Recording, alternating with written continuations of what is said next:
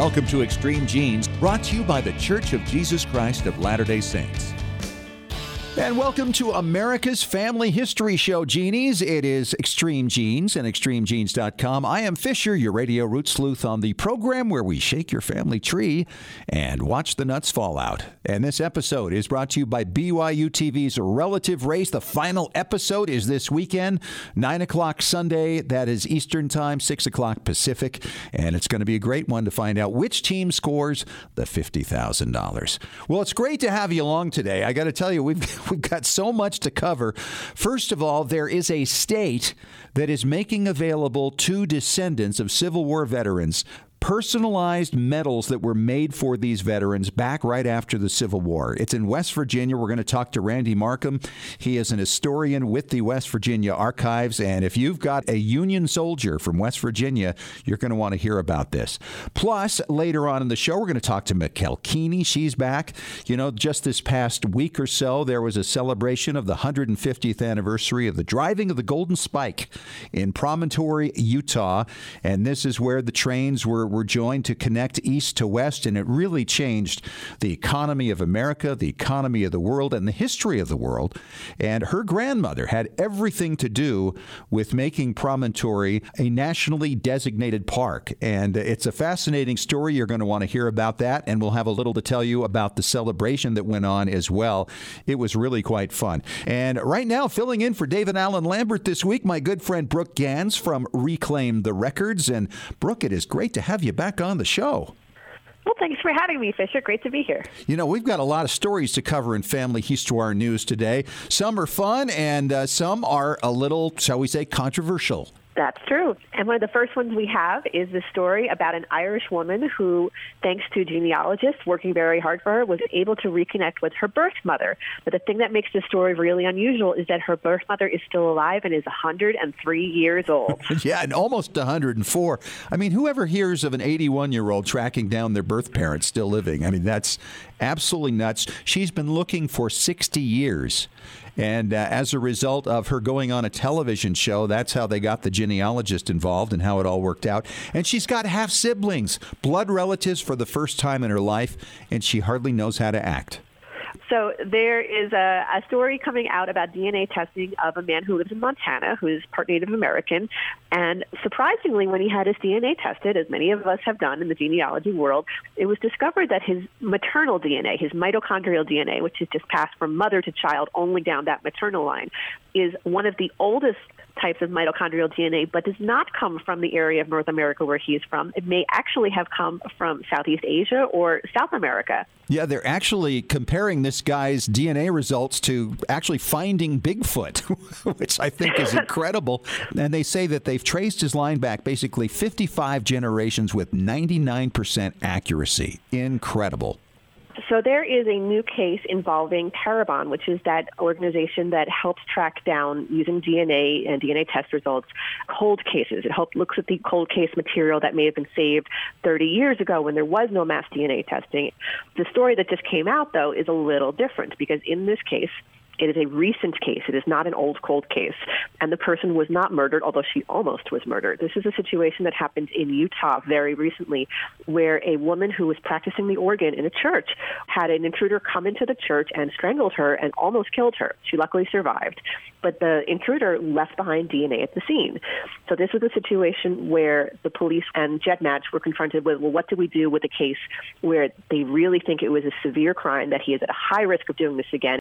Can we still use DNA from a case like this to help narrow down the list of suspects? Right. And would GEDmatch be willing to bend the rules this one time for the severity of this one case? Well, it turns out GEDmatch did, after having a discussion with the people on the case. And they did find the assailant who has been arrested, or the presumed assailant who has been arrested, based on confirmation DNA that he discarded at his high school. Because it turns out the person who has been arrested for this crime is a 17-year-old high school student. Wow. And, of course, now the discussion is about, well, what are the ethics of changing terms of service with GEDmatch and Parabon? And so it's part of the national discussion going on right now. Right. So we'll see where this goes. All right, Brooke, Reclaim the Records. You guys are out there always stirring up trouble. And as I understand it, you have a new lawsuit going on. Why is this significant? Well, first, let me remind people who we are. Reclaim the Records is a 501c3 nonprofit. We are all genealogists and historians and open records fans and open government fans, and we use Freedom of Information requests to get historical records out of government archives, government agencies, government libraries. Our latest lawsuit is in New York City. New York City has had a change in their rules recently to make it even harder for genealogists to get access to very old historical records about our own families. Right now, if you are looking for a death certificate in New York State outside New York City, there's a 50-year rule, but after that, it's open to the public. It's a historical document. But New York City changed the rules to say, no, we're going to keep these private for 75 years. Well, what we at Reclaim the Records decided to do about this was file a lawsuit. We made a Freedom of Information request saying we would like a copy of every scanned New York City death certificate, the actual certificates, but uncertified, just the scanned copy. Wow. We want every certificate between 1949 and 1968. The reason we picked those years is those are the records that are not available to the public, but are more than 50 years old. And if they had happened, say, in Yonkers or Albany or Buffalo, those records would be available to the public for research. Wow. Because they were inside New York City, we're blocked for 75 years, which is ridiculous. So hopefully this will result in a change of the rule as the judge looks at this. Good stuff, Brooke. Look at you go. Thank you. Brooke Gantz, thanks so much for filling in for David this week. We'll talk to you again soon. No problem. So imagine for many years studying your ancestors and discovering that one was from West Virginia, served in the Union Army, and then learning that West Virginia had personalized medals made for every single one of their Union soldiers, their Union veterans, and that many of them were never claimed, and that your ancestors' medal may still be out there for you to claim as a descendant. Yeah, that could be the case for you. And this is why we're talking to Randy Markham today. He's an archivist with the West Virginia State Archives. And Randy, thanks so much for coming on Extreme Genes. This is a remarkable thing, and I can only say I wish I had a Union veteran from West Virginia so I could claim his medal. Yeah, there was quite a few of them. I actually had a few in my family, although they've long ago went out of the archives control, but they're quite a medal, actually. Well, tell us about them. First of all, they were like 25,000 or something in the beginning, correct? Yeah, 26,000 plus. They had originally contracted for 26,000, but they, of course, with misprints, some of the names being incorrect and things like that, it ended up going a little over 26,000. But really? Did the state keep the ones with the misspellings? No. They ditched them, huh? Yeah, they had them, I guess, recycled. They didn't keep the actual dies that cast them either, or the actual dies that they used to actually mint them. They sold those to apparently a private individual, but they're out there somewhere. Wow. Wouldn't that be something? So the ones that you don't have could actually be potentially duplicated, right? Well, the face part of it could. The face and the backside could actually be duplicated. Now, the names on the inscription part of it, that would be a little bit harder. Would be different. So when did this start? What year did West Virginia come out and say, we want to commemorate each individual who served in the Union Army during the Civil War? 1866 is when the legislature said this would be a good idea to go ahead and honor these guys. A little appreciation token from the state. Now, West Virginia was kind of right on the cusp. Isn't this where a lot of the brothers would be on one side and other brothers on the other? Oh, my goodness, yes. Quite a bit. Of course, most of the soldiers were Union soldiers, but a fair amount was Confederate also. So it was, I would imagine, a little bit of a battle when it came to the legislature approving this act. Well, 1866, probably not quite as much as what it would have been probably after 1872 when the Confederates were given the right to vote again, and it would have definitely been a little bit more of a challenge. But 1866, it was still pretty much many of the men that had set up the original government things, they were still in office, and 1872, that would have been a totally different thing there. So I saw a picture of you. Of course, you have a fabulous beard, a fabulous historian's beard. Love that. But you're surrounded by envelopes and files of these medals. And you say you started out with over 26,000, and yet you're down to what, 3,000 something now? Yeah, 3,392. But that's a lot still. I mean, that's quite a few. And how often has West Virginia actually sought out descendants of the Union veterans in West Virginia? Well, ever since they were minted, they've been trying to get them out. The big push, really, 1890, when the GAR become involved in it. all the adjutant generals for the state had pretty much said, we've hit all the newspapers, we've done everything, sent letters and everything. And so at that point, one of the veteran societies to get involved in, the GAR, Grand Army of the Republic, they got them involved in it and trying to get these pushed out there. And of course, a lot of these commanders of the post of the GAR, the guys that were still close by and they knew them and things, they was able to get a lot of them out to them. And then after several years of that, the GAR is like, we've reached everybody we possibly can at this point. Right. Well, the GAR, I want to say it died around the 1930s, right? As the Civil War vets passed away. And so that kind of left it back in the hands of the states. Did they get at least more than half of them out by 1890? Well, initially the state had gotten probably around 16 to 17,000 of them out, and that right before the GAR, and then GAR got a couple thousand out, and by that time, probably around 7,000 of them came back to the state. Wow. So you still had quite a few, and you still had to deal with that. And now recently you've made another push, and what was the impetus for that? Well, some of the folks that had actually received the medals for their ancestors, they were like, hey, we're going to get this word out there. And I think one of the fellows that was involved in it, he had spoke to somebody in the media and was like, oh, yeah, here's one way to try to get this out a little bit more. Of course, some of the governors had become involved in it through the years, most recently probably Governor Rockefeller.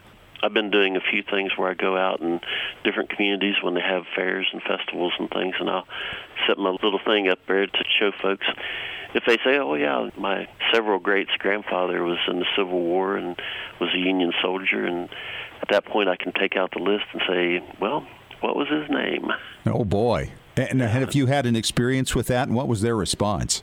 Oh, yeah. They would give me the name, and I'd say, the name is right here, which, of course, a lot of these regiments were geographical, where they were recruited at and things like that, and say, oh, yeah, my family's from up in the Ohio River Valley, and like, yep, this regiment was formed from folks from the Ohio River Valley, and good possibility, and at that point we start doing the genealogy. Wow. And so you need the proofs, essentially, I would imagine, like the SAR and the DAR and the Mayflower Society. You want the documentation to assure that it's going to an actual descendant. Yeah, definitely with the primary documents. That's the important. Sure. The most important, yeah. Yeah. So do you do a little ceremony with them when they receive it?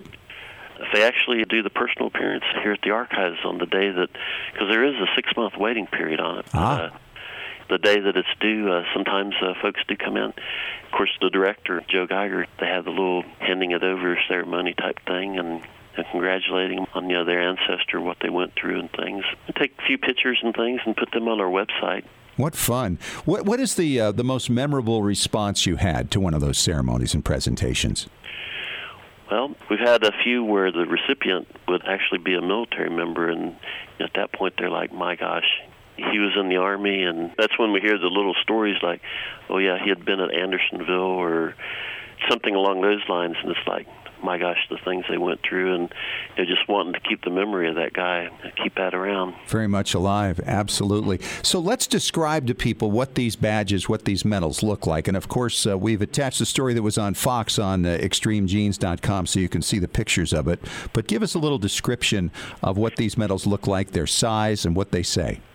Yeah, they're kind of a brass, copper, very fine minage. For the numismatic folks out there, when they were struck and things, they're just a really smooth strike and very beautiful. And they have a ribbon, the red, white, and blue ribbon, which times have been pretty tough on some of them over the course of the years. They kind of fade a little bit, but they have, at the top of them, they have a little placard type deal, and most of them actually had honorably discharged on them. That was the majority of the medals were actually on them. Killed in battle was one of the other inscriptions on top of it. And then for liberty is one of the other inscriptions. They're about almost 2 inches across. They have the ribbon behind it, have the little placard at the top with the information there. And then the really neat part is on the edge of it, it has the name and the unit of the soldier. And when everybody sees those envelopes in the drawers there, we have the information actually written on the outside of those envelopes so we can keep track of them. And they're quite a nice, as far as the strike and things, they're very, very nice. Unbelievable. Well, I'm just hoping that there's at least one Extreme Genes listener out there who winds up getting one of these medals, because I think that is just absolutely unbelievable. Do you keep them flat? Because obviously the ribbons would kind of bunch up with the metal on top unless the metal part is down at the bottom of the envelope. How do you preserve those so they don't get messed up? Well, they're actually in a little cardboard box. Ah.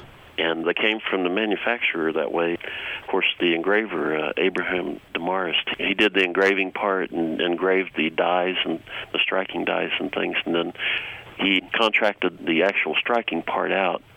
But when he shipped them, he always mentioned that, so many cartons with so many medals and, with the names written on the outside of them, and they were shipped in big cartons, like 2,000 at a time.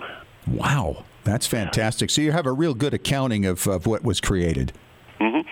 As far as the paper collection, it's one of the archival collections that we have. A lot of the receipts from his firm, she was handling all the paperwork part of it also. That's how we know that there's more than 26,000 of them was made, because he said several of these were sent back for restrikes or the name was inscribed incorrectly or something like that. And there are some, I would assume, that just there are no living descendants, right? That the family line is ended and those will remain in the archives. Well, the 45th USCT, the Colored Troop, I would probably hazard that probably not very many of them will go out. Originally, there was a little over 220 of those struck, and we gave out a pretty good number. It's down to 168 of them remain actually within the archives.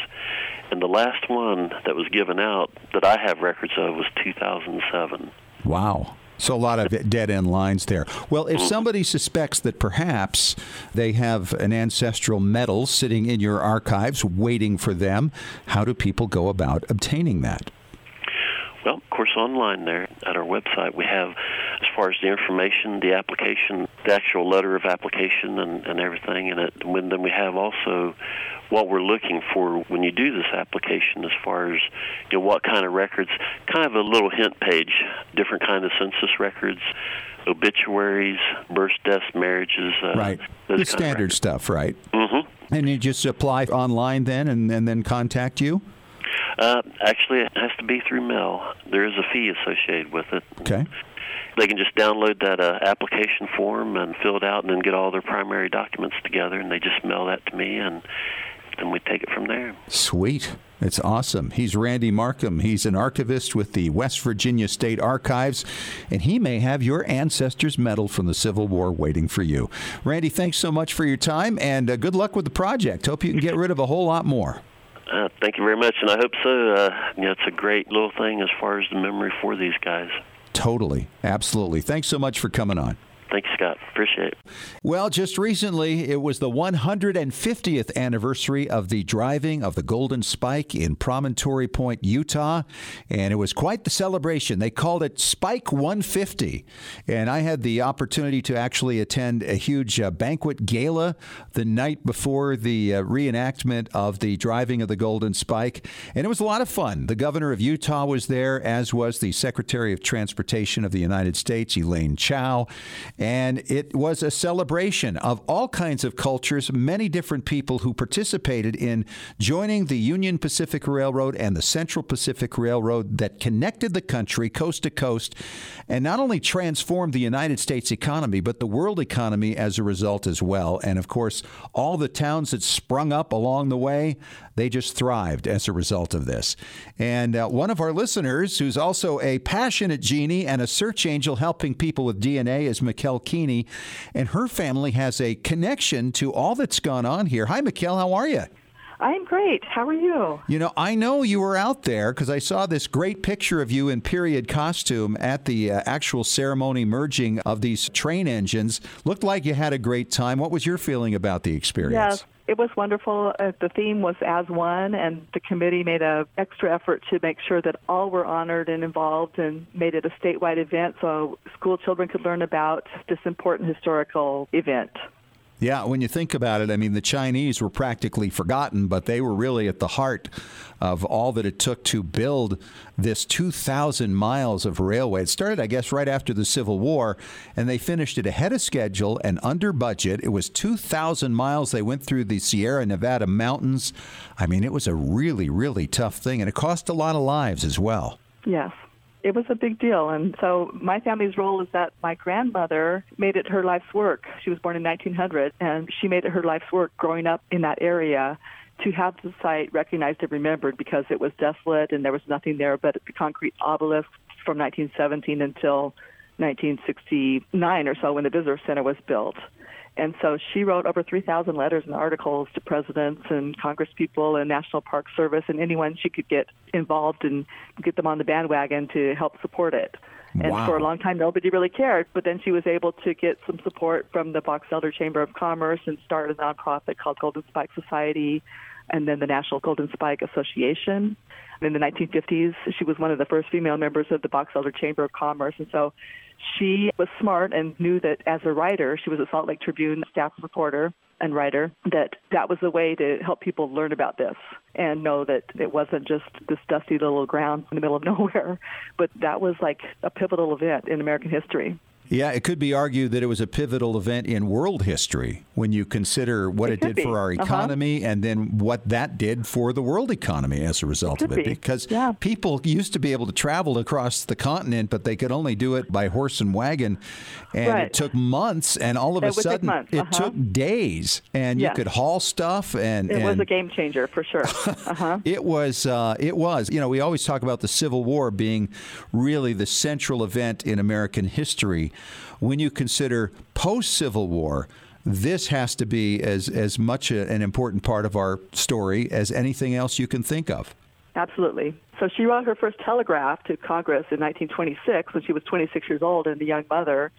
And she had grown up driving cattle with her step-grandfather along the railroad right-of-way through Promontory Valley. Mm-hmm. And so she was very familiar from the time she was 5 years old and moved to West Corinne with the stories and with the history of the railroad going through there and what happened for the wetting of the rails for the Transcontinental Railroad.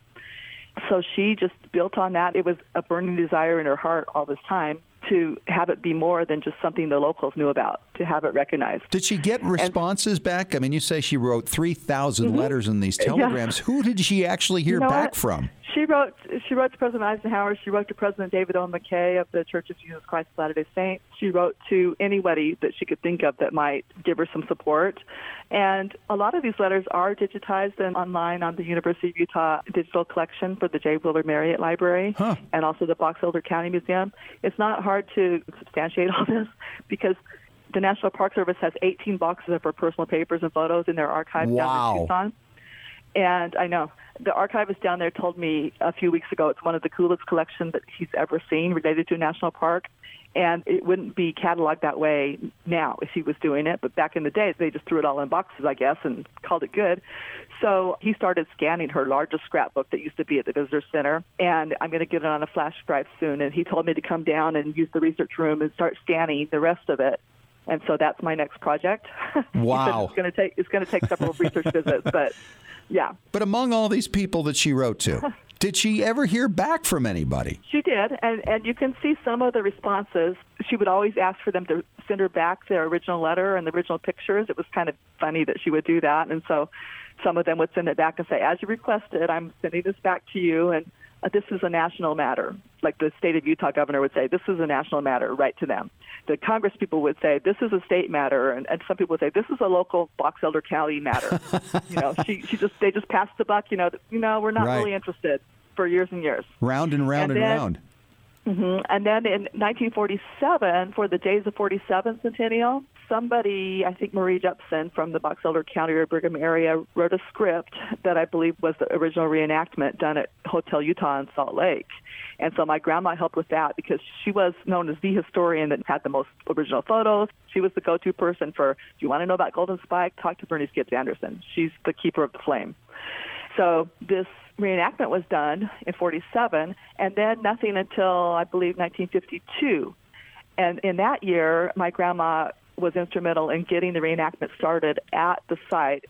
That was the first annual ceremony, like the one that was just a few days ago on Friday. So the one on Friday was the 68th annual ceremony. And so she was able to finally get the notice of the National Park Service. They sent someone out there, a man named Bob Utley. He's still alive. He lives here in Scottsdale, Arizona. Very sharp. I've talked to him recently.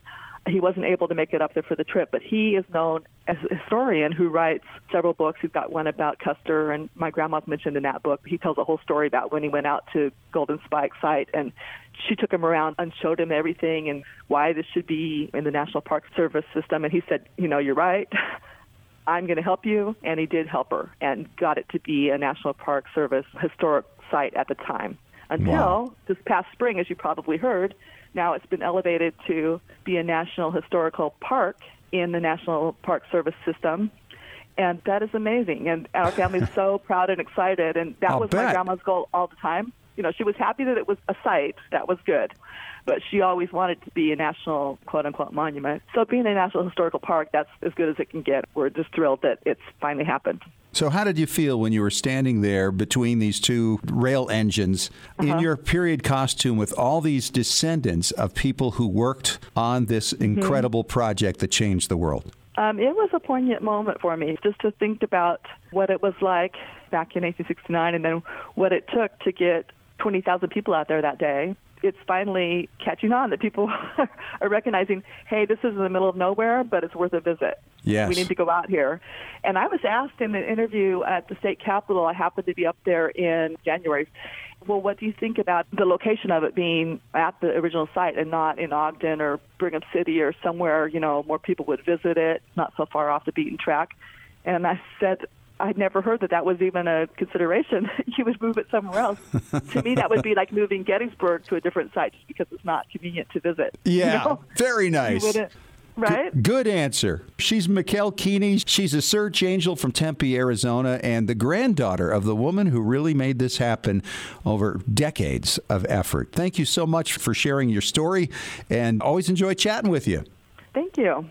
And coming up next, it's another Ask Us Anything segment with special guest, me. I love it when you guys send questions, and that's why, of course, we do our Ask Us Anything segment here on Extreme Genes, America's Family History Show.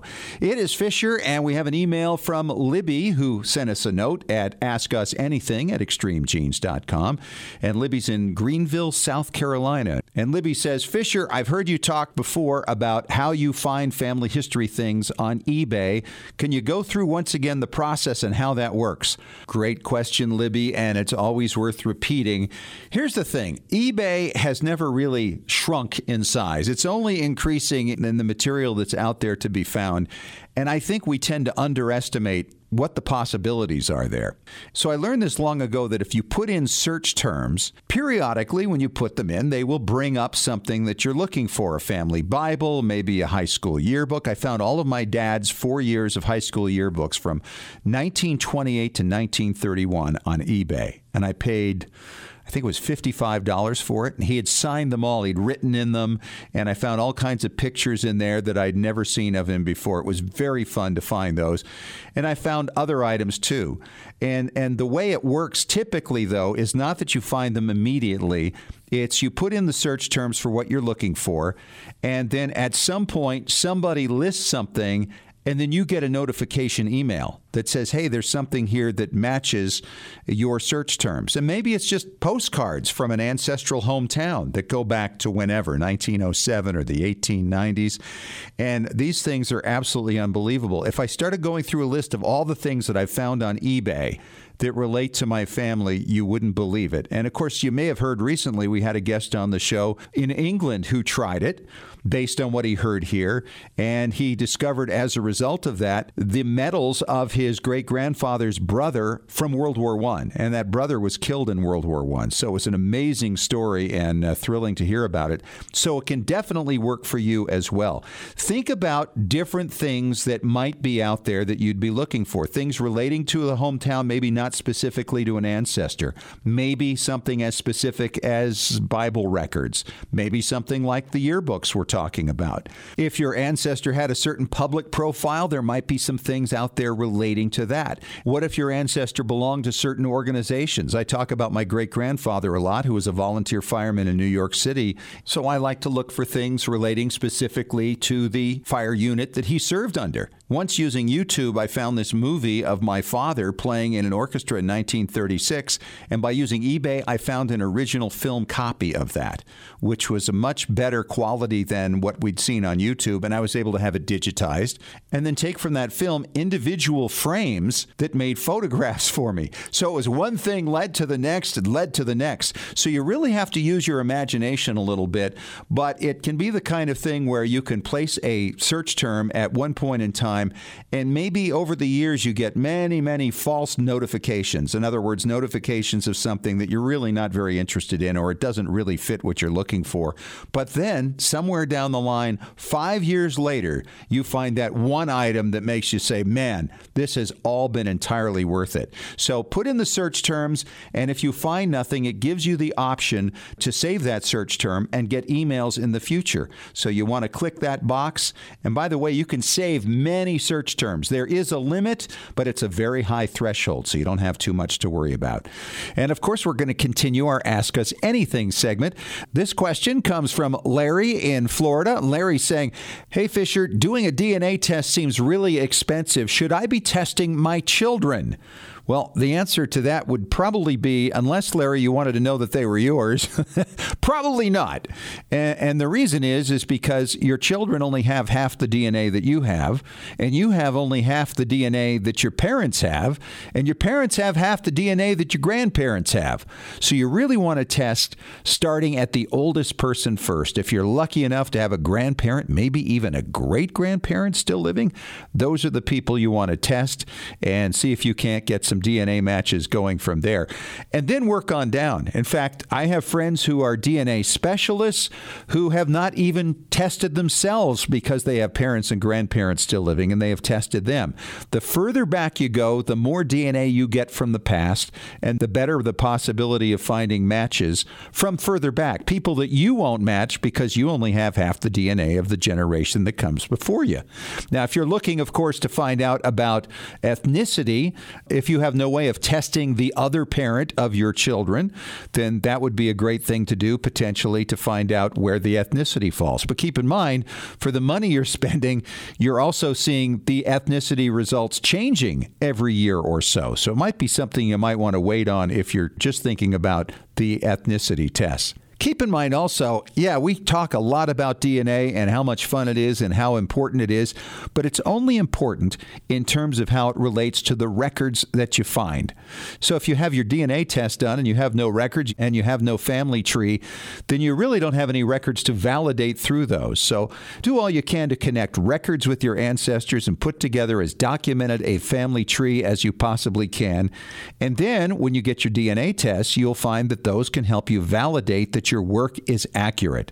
And it's a lot of fun after all these years. I've been doing it for 35 plus years, that when you get those records together, to find all these different people match from, say, a second great grandfather or a third great or fourth great grandparents, to validate your work and know that you've absolutely been on the right course. So focus on the old folks first and get your records together and make sure that you've validated as many generations back as you possibly can. And then you'll find that the matches validate your work. And that's the best thing you can possibly do. It's so much fun. By the way, when you post your trees, make sure you keep them public, will you? So that we can see what's going on. Nobody's going to steal anybody's identity when they're dead, especially for many, many years. If you want to keep somebody private from more recent generations, just mark them as still living, and the sites will not reveal their identity. But if you're going back to people who died many years ago, you shouldn't have anything to worry about. And it helps everybody else out. That's the whole name of the game. Larry, thanks so much for your email. We appreciate it. And of course, if you have a question for Ask Us Anything, you can email me at askusanything@extremegenes.com. That is our show for this week. Thanks so much to Randy Markham, the historian with the West Virginia Archives, talking about those Civil War Union medals that may be waiting for you if you're a descendant of a Union soldier who served out of West Virginia. Talk to you next week. Thanks for joining us. And remember, as far as everyone knows, we're a nice, normal family. This has been Extreme Genes. Share your family story by going to FamilySearch.org.